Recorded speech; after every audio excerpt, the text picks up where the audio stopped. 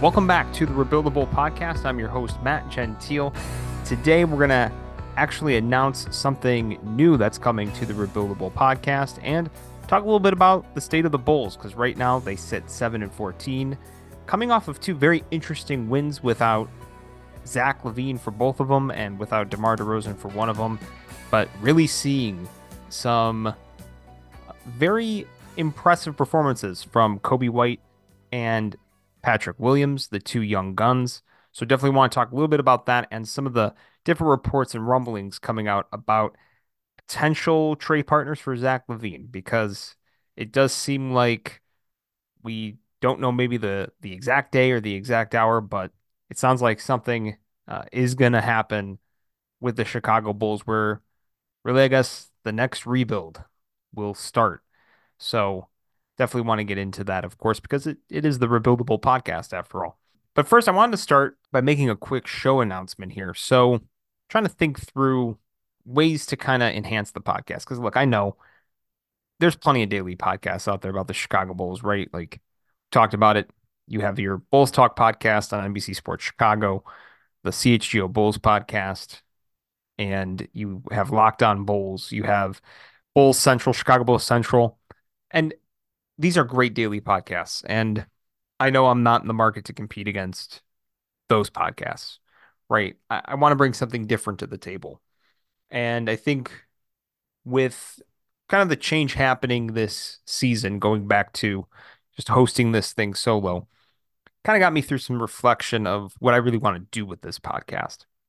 And one of the things that I had built the Rebuildable podcast on very early was kind of taking those bird's eye views and long-term outlooks of what could get the Chicago Bulls back to championship contention.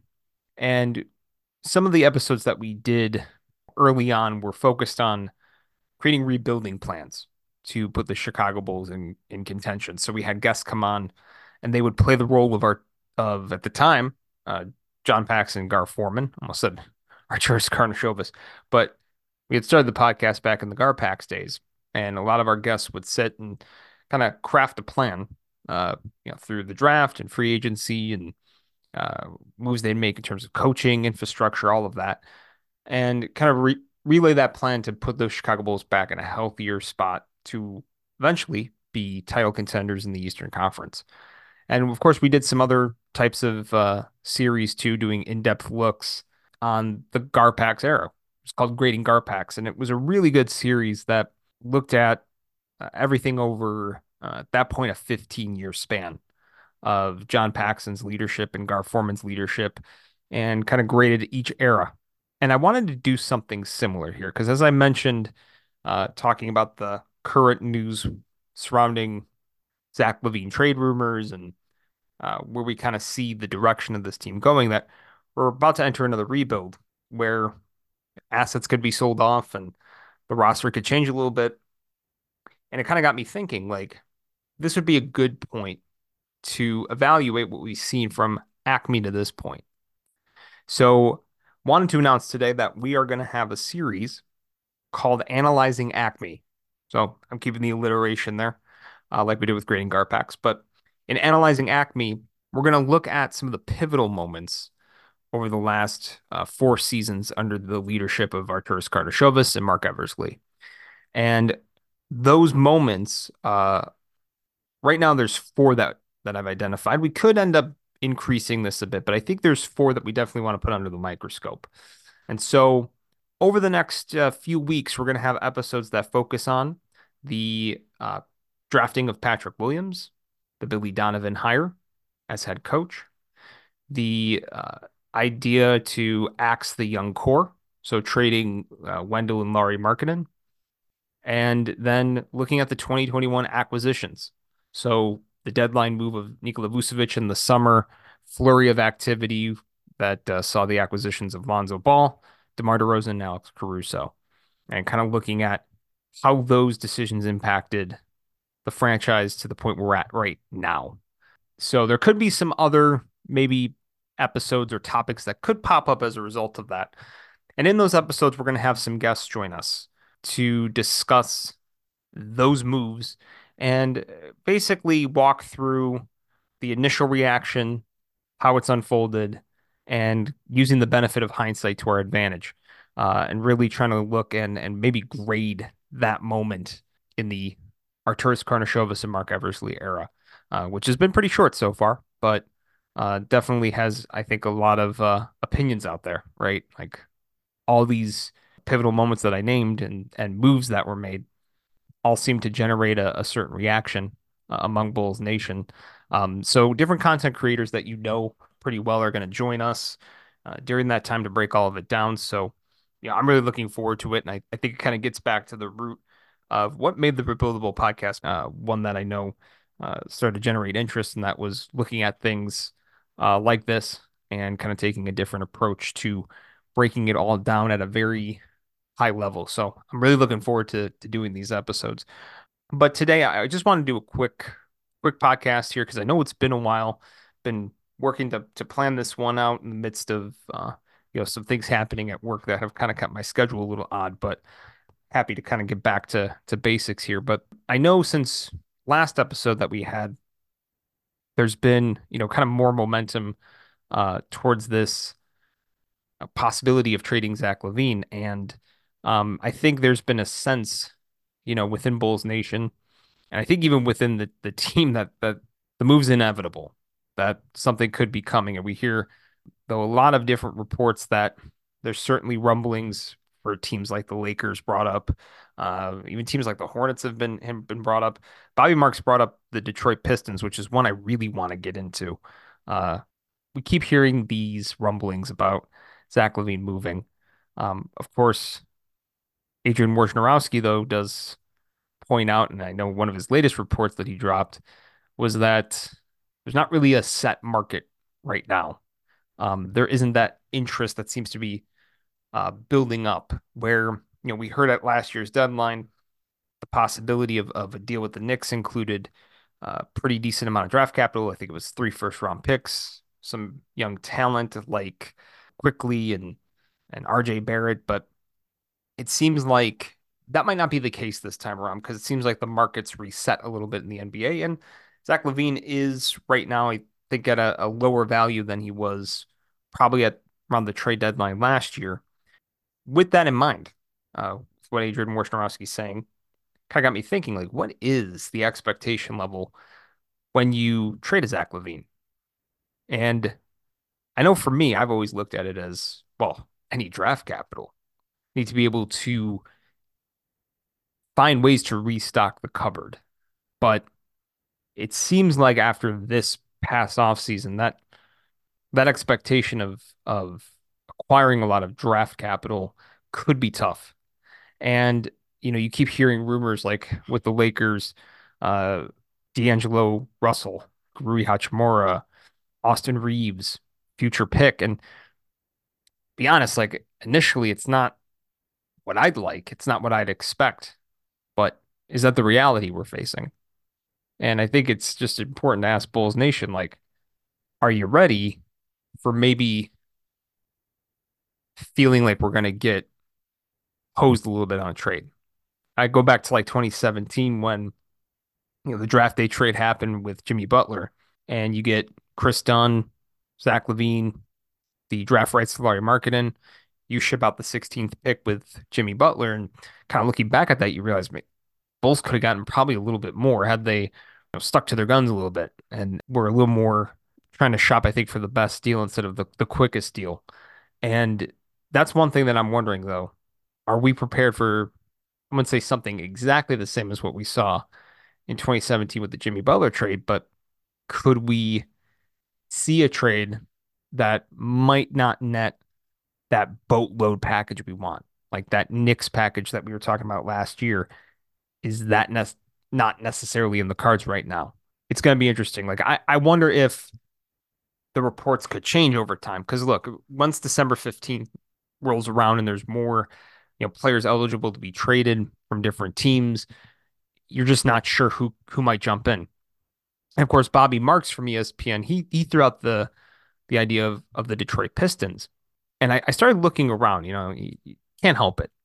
I get on Fanspo, I start messing around with the trade machine, which is always dangerous, I know. But, when I was doing that, I started looking and thinking, well, what are potential pieces that could move? Because there's a lot of interesting young pieces on the Pistons, but you also have to balance these salaries out because, Zach LaVine is making, you know, north of right around $40 million. And, you look at the Pistons roster and it's definitely not easy to build a a trade package that might entice you. Now they do have some draft capital, and that's where it might get interesting. But, you're looking at in terms of salaries, Bogdanovich is the big name in terms of salary, right? He's making 20 million. You got Joe Harris at about just a tick under 20 at 19.9. Marvin Bagley's at 12 and a half. James Wiseman, 12.1 million. So you're kind of looking at you'd have to really piece this together. And I think you look at that, like Bogdanovich would be a name that you think would easily kind of fit into that. And then you have to then start kind of getting creative, probably Marvin Bagley or James Wiseman, one of those guys. And I know that's probably not sexy to a lot of Bulls fans, but again, you do have to match these salaries. So where do you then try to find that nice young piece? And the name that I know some Bulls fans are interested in, and I'd be intrigued, is Jaden Ivey. Jaden Ivey right now is averaging about 16 points a game, 5 assists. There's talk that maybe their head coach Monty Williams is not necessarily I wouldn't say he's not a big fan, but there's sort of been some hesitation and kind of changes going on in their rotation. It seems to be ever changing. But you look like you're not getting Cade Cunningham, so just eliminate that from your thought process altogether. So then you start looking at that roster, and it does seem like, somebody that would make sense if you are going to make that move, if you're going to try to add somebody young. Now, the only question is that something that's desirable to Detroit? Now, I keep thinking like if I'm Detroit, I try to stick with some of these young athletic core pieces and then try to reshape my veteran, additions. Like the combo of Bagley and Wiseman to me has always been sort of puzzling to me. And yeah, I wonder like is that the route instead that they should be going in is trying to shuffle that part of the deck. If there is potential interest in Zach LaVine, then there's going to be redundancy in the backcourt, and this is where you wonder like, is that where they're comfortable parting with somebody like Jaden Ivey? I know I would definitely be intrigued by it, but there's probably more to this. Like, are you able to add that draft capital too? And you start looking at like the Pistons draft capital here, and they're without a first round pick in 2024. They have one in 2025, 2026, 2027. So I think in this case, because of the Stepien rules, we're looking at 2026, 2027 being the first, eligible pick you can get from the Pistons. So, that's, I don't know. I'm torn because I'd be interested in that because you start looking at the other teams that are being discussed and rumored, the Lakers, the Hornets, like drawing a blank on some of these other ones, but like, yeah, the Lakers are the ones we keep hearing about the most, and that's one where you're not going to get future draft capital until a while down the road. Um, and certainly like with the Lakers, they're still that's not a sure bet that Zach's necessarily their preferred target. Like I think there was a report the other night that they might be more interested in trying to get Alex Caruso back and trying to get DeMar DeRozan. So all of these kind of different trade packages and everything, like it's gonna be interesting to see what Arturas Karnisovas and Mark Eversley do. I think it also asks this other question because now we've seen what's been going on without Zach LaVine the last couple of games, and with the younger guys stepping up like Coby White and Patrick Williams. And Adam Amin said it best a couple of games ago against the Bucks that you just saw a different attitude and different aggressiveness and this look from Patrick Williams that whole night. I think it carried on to the next game against the Pelicans too. That's the Patrick Williams we've been looking for. And it just seemed like it all came together. Like there was this burden lifted off of Coby White and Patrick Williams' shoulders. in both of these games. And I don't want to totally disparage Zach LaVine because I've actually, been somebody that had sort of been won over by Zach LaVine. And I really think that there's a bunch of different circumstances here that led to where we're at now with Zach. And I don't think Zach is the only problem. I think that the Bulls maybe overestimated some things with him and maybe didn't necessarily build the rest of the roster and core around him to suit his strengths and to suit, where this full roster's potential could have gone. So I think it's just hit a wall. I think we're just at a point where everybody's fatigued. Everybody's ready to move on. And I think even those young guys might be feeling that. And that guys like Coby White and Patrick Williams really have stepped up because they know this is their moment. And that kind of has me feeling very optimistic. Like, I get it. They're not all-star caliber guys yet. They're really nice pieces though that you still want to get a look at. And I think what's going to be interesting to see from Arturas Karnisovas and Mark Eversley, are they going to stop at Zach LaVine? Like, are they going to say, all right, let's trade Zach and then let's see what this younger group of Coby and Patrick Williams and Ayo Dosunmu and these guys can do with veterans like Alex Caruso, DeMar DeRozan, Nikola Vucevic, and maybe try to see if they can max that out a little bit before they get to the deadline, or do you just kind of rip the band-aid off? And I'm in the camp more of ripping the band-aid off and saying just keep it going. Like once you open the floodgates with Zach, now see what you can get for DeMar. And I love Alex Caruso, but this might be the highest value that you're going to have for Alex Caruso. And you're hearing rumblings around the NBA from the different national reporters like Shams and Woj that there is definitely intrigue in Alex Caruso. And there could even be more intrigue than what Zach LaVine, has around league circles. And that's big. So to me, if you're really looking to restock, if Arturas Karnisovas and Mark Eversley are serious about this, then I think you have to just open the floodgates altogether and make the big moves that you have to make to restock the cupboard, get that draft capital, get some young flyers that you want to see. So I'd be in favor of doing that. Now, the one guy that might be sticking around because of his contract might be Nikola Vucevic. I'd say maybe in a year or two, I think there's a good chance that you even recoup a little bit there. I definitely want to see Coby White, Patrick Williams get more run, get that opportunity to flex their muscle more and more this season because, look, I don't think they're going to win games the way they have the last two nights. I think without Zach, without, even if they make that move to get rid of DeMar and Caruso, it's not like the roster is gonna, all of a sudden click and they'll start winning games led by Coby and Pat Williams and Nikola Vucevic. I don't think that'll happen.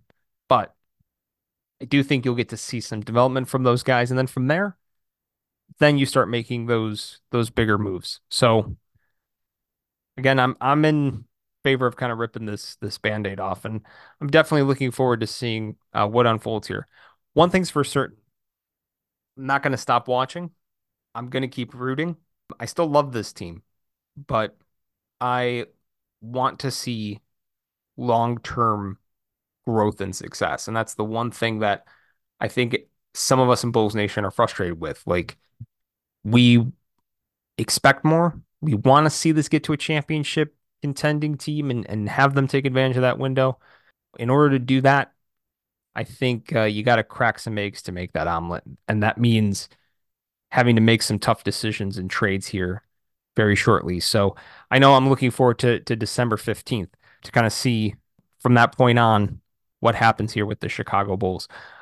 Again, if you kind of like sped through the beginning a little bit, we are going to be launching those Analyzing Acme episodes within probably the next week or so. The first episode will drop, but we're going to trickle out these episodes. I'm in the process of working with everybody to record those. So they're going to be evergreen topics. So A lot of them are going to be, recorded in a certain window and then slowly dropping after that. I think that first one might drop either towards the end of this week or early next week. So really looking forward to that. I think we're going to kick it off with the drafting of Patrick Williams. And then again, the next three episodes in no particular order will focus on the Billy Donovan hire, the axing of the young core, which included Laurie Markin and Wendell Carter, and then the acquisitions in 2021, the trade for Nikola Vucevic at the deadline, and the flurry of free agency moves made that summer. So it'll be interesting to get a look at all that. Could add maybe another episode or two, especially if some things happen here, like talking about potential trades that could happen, and if we're in the midst of finishing up the series, and after December 15th, there's just a flurry of activity or anything happens, we might add that to this new series as well. These upcoming episodes, you know where you can find them. They're on all the major streaming services that you get your podcasts: Spotify, Stitcher, Apple, you know them. You stream it there, we're there. Those episodes will be there. You can also keep following us on X, Twitter, whatever you want to call it. It's at rebuild_a_bowl for the podcast. You can follow me at mgentile88. I'm always tweeting out some of my thoughts there. And occasionally, if you like other Chicago sports, probably tweeting about that as well, in the midst of Cubs news and the end of a rough Bears season. So you get that plus some Bulls stuff. So glad that I got to just hop in real quick to do a quick episode on the current state of the Bulls before we get to this Analyzing Acme series. So again, check that out. Again, I'm Matt Gentile. Thanks for listening, and we'll catch you soon.